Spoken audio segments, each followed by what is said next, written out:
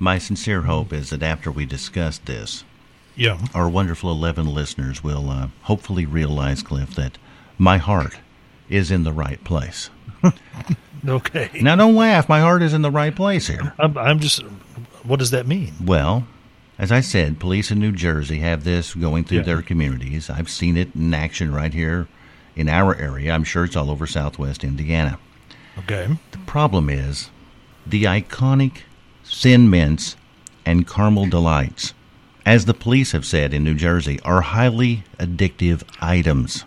And these highly addictive items are being sold by young entrepreneurs who can distract you with their smiles and their charisma and get you to buy even more. So I'm asking everyone, all 11 of our wonderful listeners, I'm asking you, if you fall for this, please turn over these addictive items to me here at Country 98.1, and I will properly dispose of them so you can wash your hands of the whole affair. Okay, so what again are these addictive items that you should be passing along to our friend Weed? Thin Mints and Caramel Delights. Oh, Girl Scout cookies. Yes.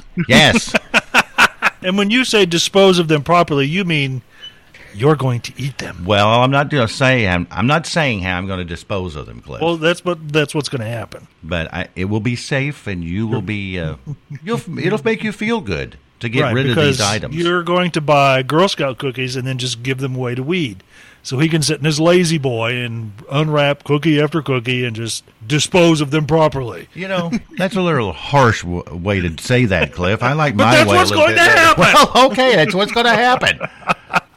I'll admit it. That's what's going to happen. My heart's in the right place, though. But your heart's in the right place. Yes.